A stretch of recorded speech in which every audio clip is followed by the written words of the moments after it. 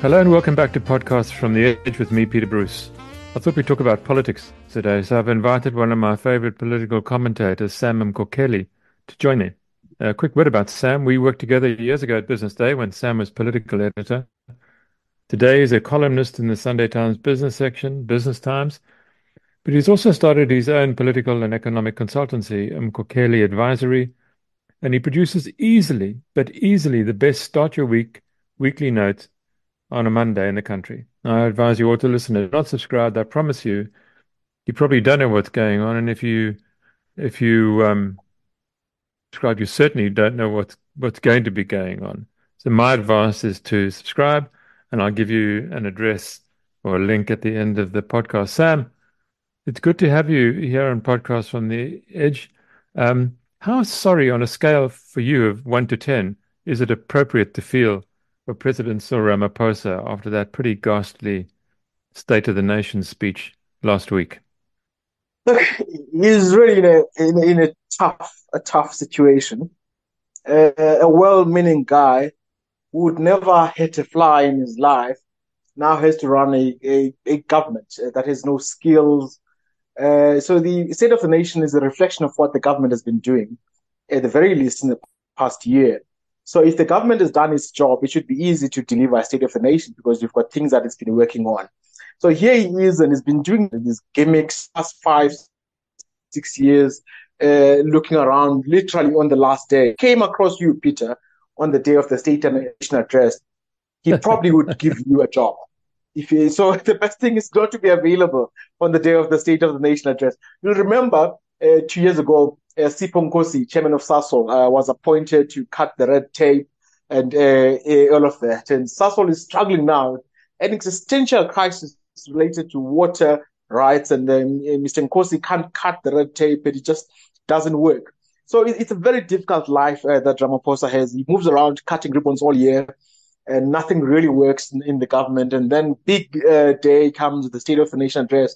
He can only look back at the great things that were done by Mandela and Mbeki in the first 14 years of our democracy, and then he can, as if they are the achievements of this administration, which they're not. So I got to my TV, decided against my better judgment to listen to what he was saying. So when I saw the name Tinswala on social media, I had assumed that he had said something about the second most expensive hotel and restaurant in the country, which is also called Tinswala, and it's at the bottom, which is at the bottom of Chapman's Peak Drive, overlooking Hart Bay. Um, who writes his speeches, Sam? Do you know? Look, it's moved around in the past couple of years. When there was, but 5 years ago, the team that was there, the speech writing team, is no longer there. Now, Staying Speed is back, and I assume he played quite a role. It does look like a Staying Speed type of speech. And a few ministers would play a role. Maybe somebody like a Barbara Creasy would expect them to play some role in shaping the speech. In the past, when you could see somebody like a Pravin Gordhan having an impact in the meat of the speech, not necessarily the writing. For example, in one of the gimmicks in the past, I think 2019, the president announced that a chief restructuring officer was appointed to manage the restructuring of Eskom. I just looked at it then. I thought it's one of those moments where the president was at 10 years Cape Town, sweating on the day of the budget. On the day of the sauna. Then he came across Pravin Gordhan and said, Pravin, what can I announce? And then Pravin said, okay, maybe a chief restructuring officer. That guy was appointed 6 months down the line. The announcement comes on the day Eskom has to reveal a 20 billion rands net loss. Then same day, they announced that a chief restructuring officer has been appointed. He served for 6 months and it disappeared. Eskom is still behind in the restructuring, yet it was in the sauna back in the. So there have been a few people in the past, but this looks like a Staying Speed, Barbara Creasy kind Okay. of speech. So just go back to the chief restructuring officer of I remember it so clearly. I didn't think he'd ever been who do you was who was appointed, and who did he report to, or she? Oh, yeah, and Mr. Nomvalo is appointed to run that office. the structuring office. I did work for Pravin Gordhan a bit later at DPE. Of When I was course. at DPE, Mr. Nomvalo had already done his job. He had given a report, and then that's it. I don't think the report really reached the people it was meant to reach. One of those reports that gets done and it's never read and nothing is ever implemented. So there was confusion as to whether and Mr. Nomvalo was a chief restructuring officer, or he was supposed to establish an office, a chief restructuring office, like the office of the public protector, auditor general, also the office itself. But nothing ever happened, and he left. Yeah, it's a little bit Transnet, and today, isn't it? They're supposed to be appointing a chief network officer or something to that effect, which without whom we're all told, nothing will happen. But every time I look at somebody's speech, this person still hasn't been reported. Sam, just another question on the president himself. What do we know about his private office, or even his office for that matter? Does he have good people around him? Does he pay attention to what they're saying? Yeah, look, it's a tricky one. There's some people, but there's lots of vacancies around as well. It's probably the biggest, one of the biggest presidencies we've had in a while. I mean, Mbeki had a powerful presidential office, but Cyril Ramaphosa has a lot of warm bodies in the presidency.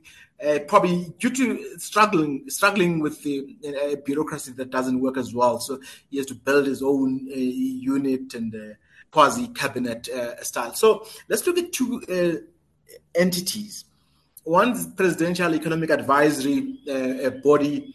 It's got the likes of agricultural economist Wandile Sihlobo, Razia Khan, the economist in London, Standard and Chartered, and a few others, probably more than a dozen highly regarded thinkers in South Africa.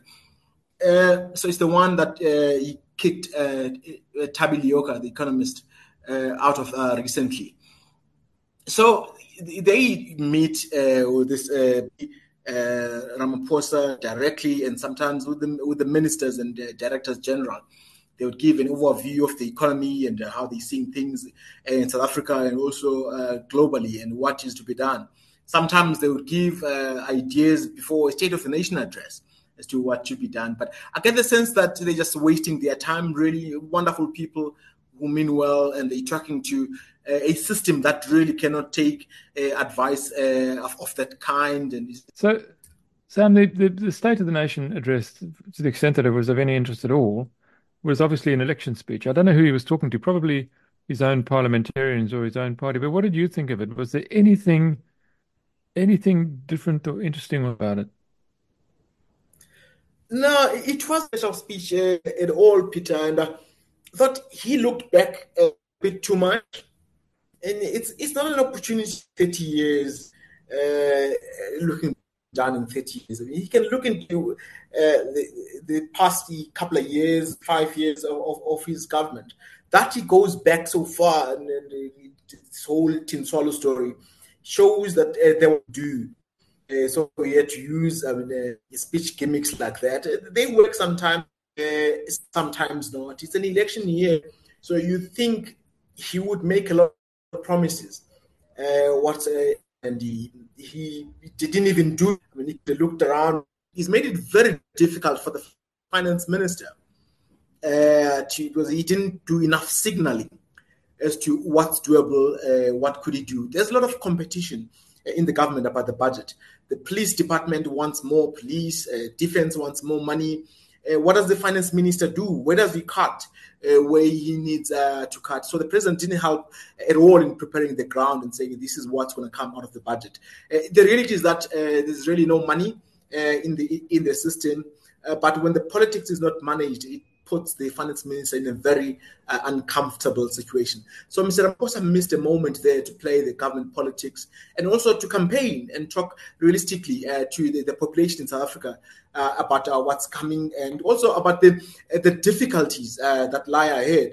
There's no money, and there are global reasons for the difficulties in the economy, and the difficult the path that has to be entertained by South Africans as an idea as they go into the election. He missed a whole lot of that. So it's almost a defensive kind of attitude is in that we've done so much in 3 years and give us yet another chance. He's not persuading anyone about what and how to vote.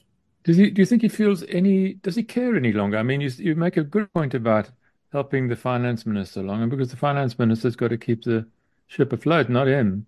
And he's got to do that in the budget next week. So how, why did he not do more to prepare the ground, perhaps for a little bit more austerity, or, was it simply election? I mean, is Cyril just pure politics, or does he have, does he think economically? Does he think like a lender or like a borrower? But he doesn't have a capacity to care that much. I mean, he's just really one person in a big system, and he hasn't appointed ministers who would think like him, or at least care about his agenda, whatever that is. So he needs somebody who's going to run around and be the enforcer of this Ramaphosa, the new dawn. So he doesn't have them. Everybody runs their own little fiefdom where they can in the government system, and to an extent, they will respect him as they signs their check. So they play around that, and he's not the kind of guy who will force them to do things differently. So the problems are all over the show, whether it's crime getting out of hand, it's public finance and all the pressures around that. It's the SOEs falling apart, business complaining about Transnet. So as really he's a one-man show as a politician around the presidency. Okay. So he's not able to care significantly and in a meaningful way. He might feel that he wants to do things for South Africa, but he's just not capable of implementing his own wishes. Yeah. I keep hearing rumors that the minister is tired well and wants to leave. Do you follow that or those whispers?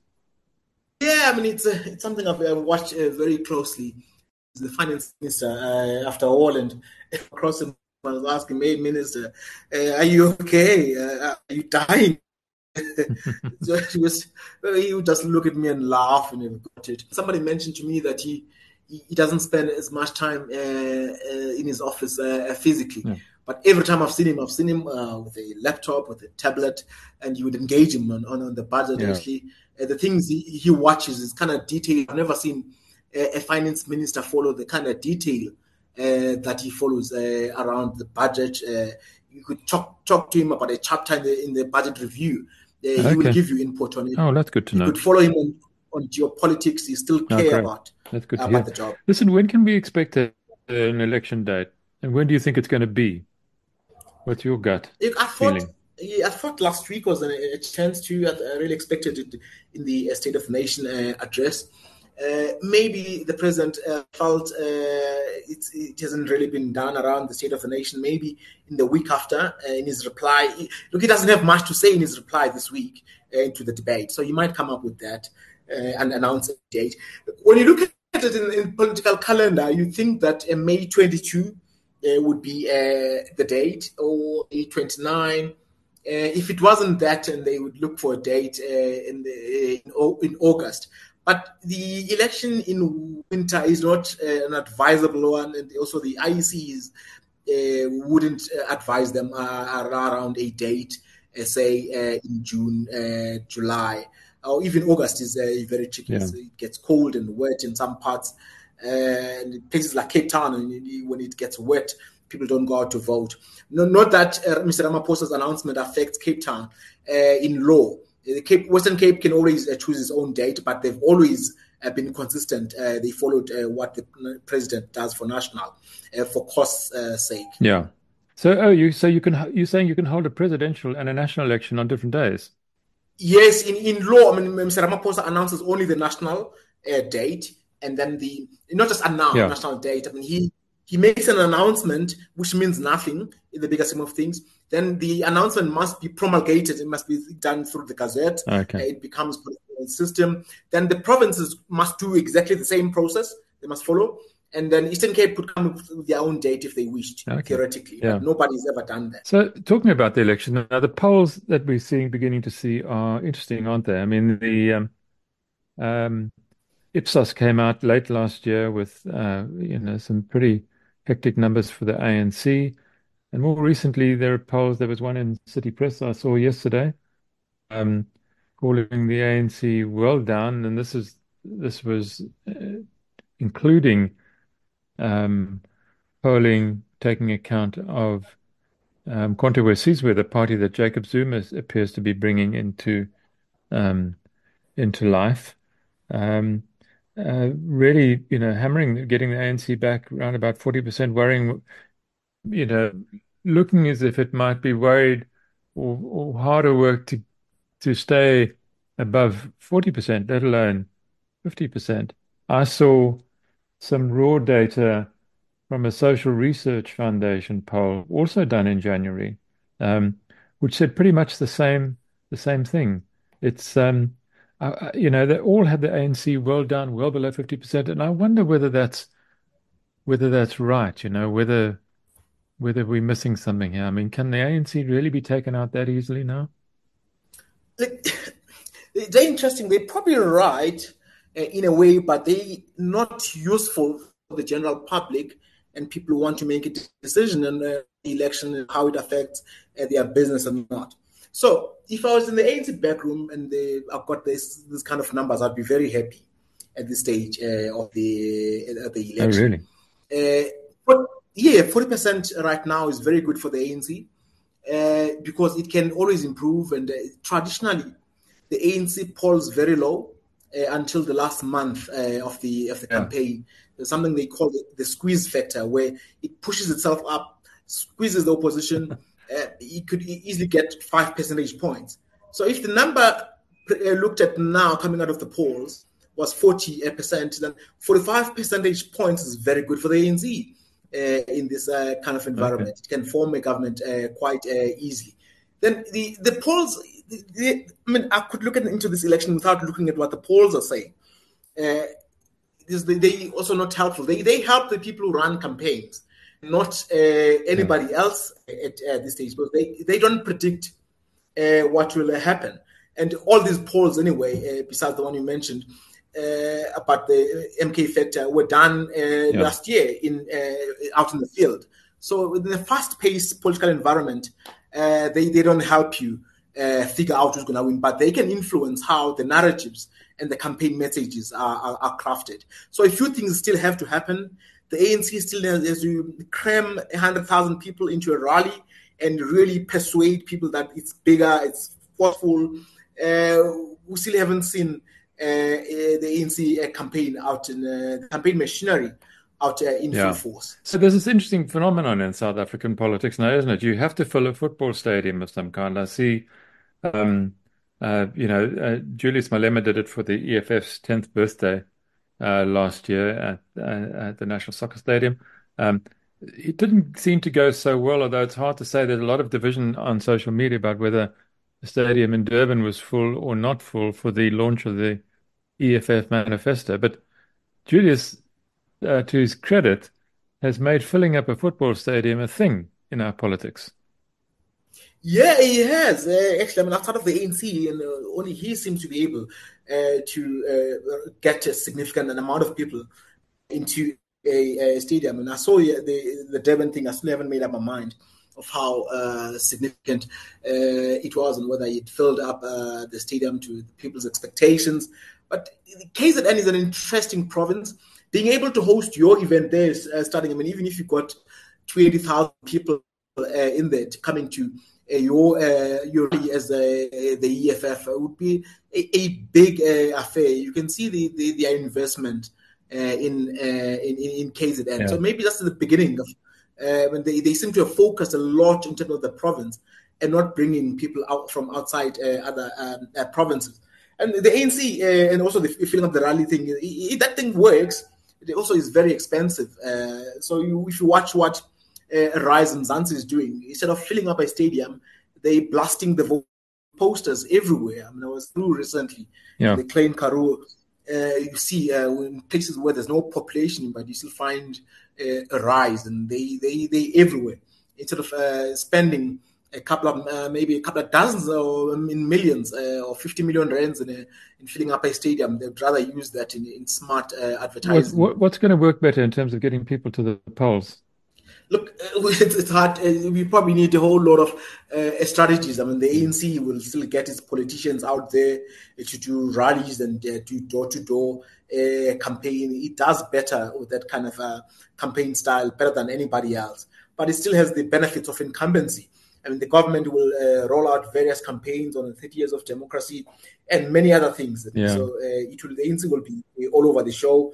It will be on the advertising billboards. It will be on the radios, and then forget to pay the people it's supposed to for that job. How much of a threat is Mkhonto weSizwe to the ANC, do you think? I mean, obviously more so in KwaZulu and probably Gauteng, but nationally, people are now starting to talk. The City Press article yesterday was talking about 9%.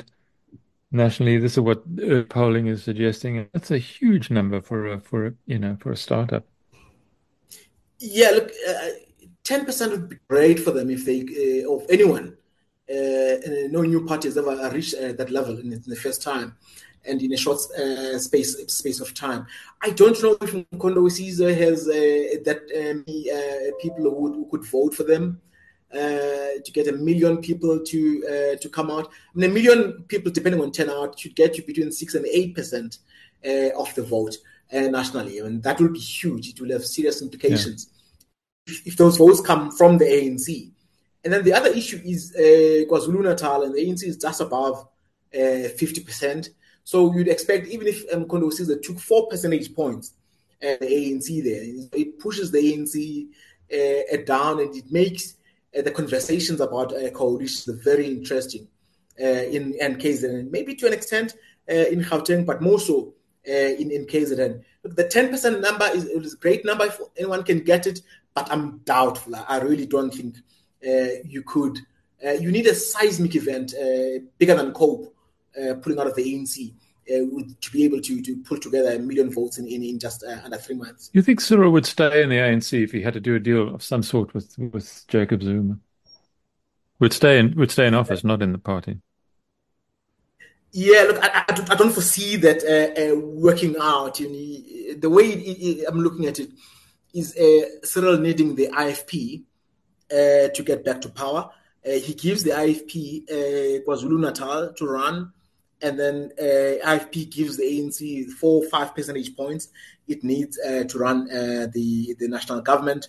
Or if the IFP didn't have 4 percentage points to contribute to the ANC's need, then somebody else topped them up. I see the need for the IFP in a party like the FF Plus, strong as was Rise and people like that, as the easiest route for Ramaphosa to form a government. But it's not his decision first, and if it was, it wouldn't be his decision alone. Yeah. There's going to be ANC donors, the business market, the business, the financial markets.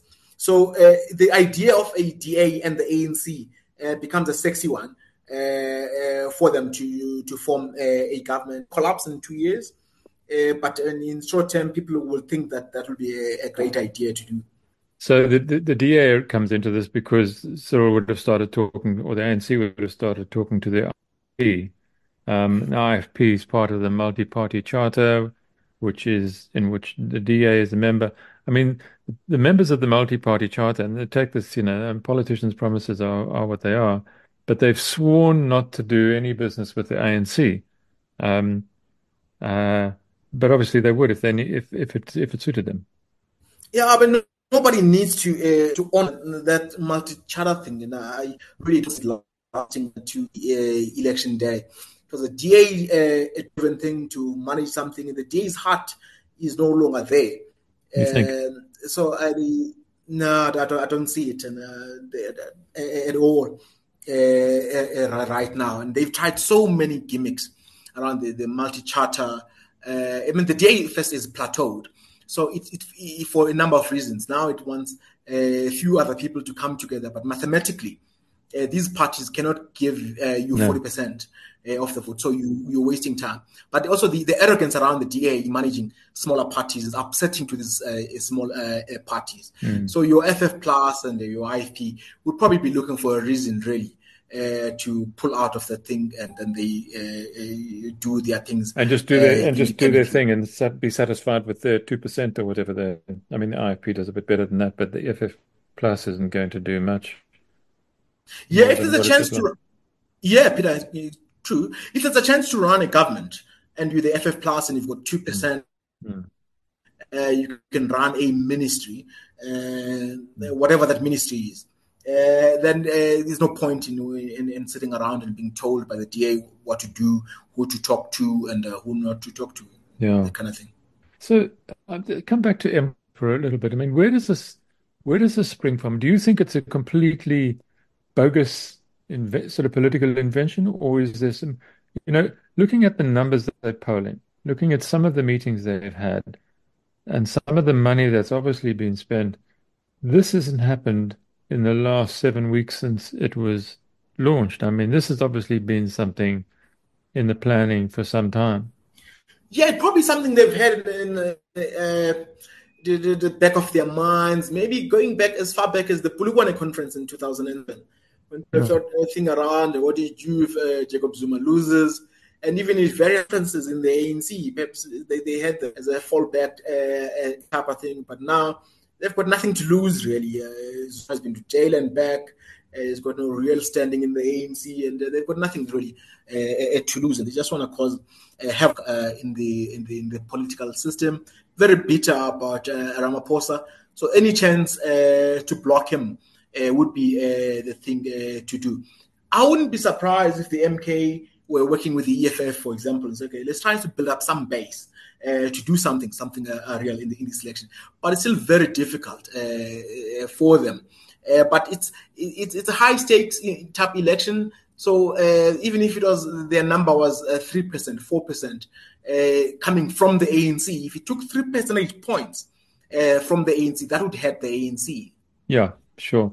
But what about the DA and Zuma? And I mentioned this as a very speculative question, but I always felt that Helen Zille and Jacob Zuma got on with each other rather well. Not politically, but the thing about Zuma, and it could potentially become a real problem as the election approaches. The thing about Zuma, or the most positive thing about Zuma, is that he wasn't really as ideological as Mbeki was, or Cyril likes to think he is. He was a fairly sort of pragmatic guy, and I mean, he was like he thought, I'm sure everybody else in politics, with state capture, maybe just thought this was his chance to make a buck. I mean, everyone else makes money out of politics in this country. Why shouldn't he? Yeah, I mean, he's a skillful politician who knows how to play the game and people. He seemed to have a decent relationship with Helen, and also coming out of a very hostile relationship between Tony Leon's DA, his government and ANC. So Zuma and had kind of interactions. But the other factor in how the DA chooses its moves is the donor aspect of it. The level of interest from the business sector in this election is totally unprecedented. Oh, really? I've never heard of parties having to give express signed commitments on the things that they will do with this kind of detail. So it would be very difficult for Helen Zille to move the DA in a way that is not consistent with what the donors want. Would the donors be happy with the DA that works with Jacob Zuma? I don't think so. And also, there's an local election in 2 years' time. The DA is plateaued, and it's going to have problems in the Western Cape, where it could even decline in its numbers. So it wouldn't be a very wise move for the DA to move going to bed with Jacob Zuma or anything like that. But also, even in terms of the numbers themselves, I mean, the DA would probably get in the lower 20s. And if Zuma brings in 10 percentage points, once you have that, you still can't form a government. Yeah. Then you're leaving out Ramaphosa and the EFF to form a government. The donors would hate that. Yeah. Just, I mean, just remembering, sort of struck by how completely Jacob Zuma was hounded and ridiculed, and business ignored him, business turned its back on him, et cetera, et cetera, et cetera. And he's, if anyone has a case for being resentful of the elite or the business elite or whatever it might be, it'd probably be in. And I wonder whether there's not a danger in there that if Jacob Zuma's party, whether he's in it, whether he's a candidate or not, is a different question. But if this MK party does well, you could end up in a situation where business, the money in the country, black or white, literally has no one in this party to talk to, because it's already turned its back on Jacob Zuma. He's been written off. The Zondo Commission has written him off. He's almost like a non-person, but there he is. Suddenly he's got 10% of the vote. I mean, how do you respond to that if you're a political donor and you are trying to get things, get the country in the places that you want to get it? Yeah, that's a real risk and a threat, Peter. The same would apply to the EFF in the way that the donors have been driving this multi-charter and the DA type and with the ANC. So it leaves those two parties, really, that will be Zuma's party and the EFF, they really thrive on chaos. But it will be very hard for those guys to be in government unless they do that with the ANC. I mean, Zuma would be spiteful, but he loves chaos. It wouldn't matter to him that it was Cyril Ramaphosa's government that let him out of jail. And he's still outside of jail because many things, and his friends, the Guptas, are not being investigated, and the ANC is not driving that. Yeah. He would just want any chance to put dagger on Cyril Ramaphosa's back and destroy the ANC. But another thing is around the state capacity to manage crime and violence, a violent election, and people like Jacob Zuma and not wishing South Africa well on anything. So it becomes a real risk, massive security risk for the country at a very broad level, beyond just the campaign era. Well, my point simply is, yes, we understand the risk, but what do you do in the face of the risk? Do you start talking to Jacob Zuma now, or do you continue to ignore him and hope he goes away, which it doesn't look as if he is? It's actually a big thing for business, and business wouldn't know what to do. They're going to call you. Is announced and of course, they still not going to know. I mean, right now, I think that question I get a lot. Peter. What should people do? What should they be watching? It is a kind of election where everybody matters. The guy with 2% in the election matters. They might just form a government. Songezo Zibi is an outlier in this situation. He might be off him, and so is Jacob Zuma. In the case, or what would his party do? So it's one of those questions where somebody spreads themselves a bit thin and trying to figure out what each party is all up to. So you can't write off a party like this MK and. Sam, thank you very much for all of this. I want to just briefly end with a foreign policy question. There's an attempt at the moment in the US to get the American government to change its policy stance towards us. Is this something you'll follow this in the wake of, our support for Palestine and Palestinians and our empathy for the Russians in Ukraine and the Iranians? Is this something you're following? I mean, is it a real threat to our relationship with the US? Yeah, Peter, it's an interesting area, and especially with the two elections in the US and in South Africa here. So in the US, South Africa's relations with the various parts of the world are likely to be weaponized and politicized. You'll see in Israel, I looked at the issue of consignments of grapes from South Africa not being able to be sent. They were ordered, and then somebody pulled back on the order because they were worried about its stance on the Gaza issue. So many people in the States will be looking at it as to where South Africa stands, and they look at a few incidents.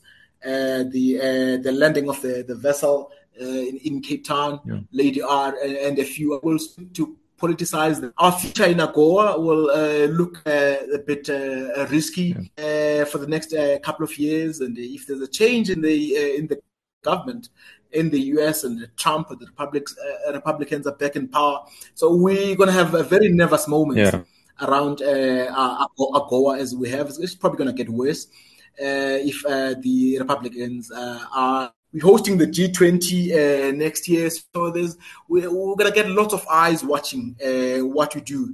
And the government will have to balance its moral stance on anything versus its economic interest. So the argument in managing those economic interests is not coming through as we're taking on Israel and on Gaza.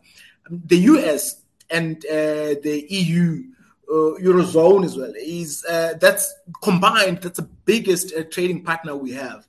So as much as we might think that no, we'll be fine with China and the BRICS, those get dwarfed when you combine our partners in Europe and the US. So even if you're getting new partners, you still have to look at where you are currently.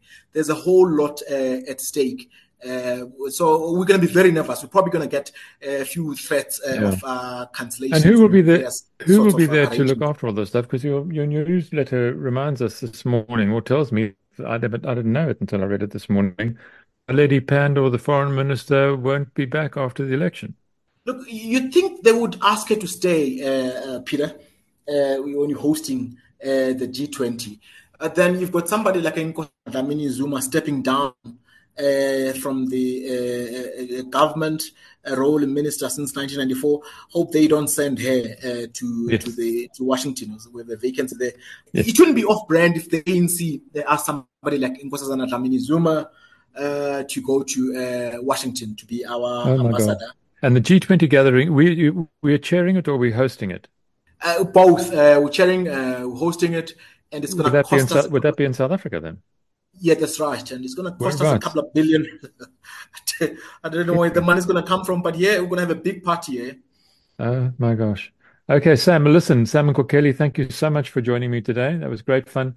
And I haven't forgotten to tell you how to subscribe to the Mkokeli Advisory weekly newsletter out every Monday. You'll find a link at mkokeliadvisory.co.za. Couldn't be more simple. Thank you for listening. I'll be back next week. Stay safe.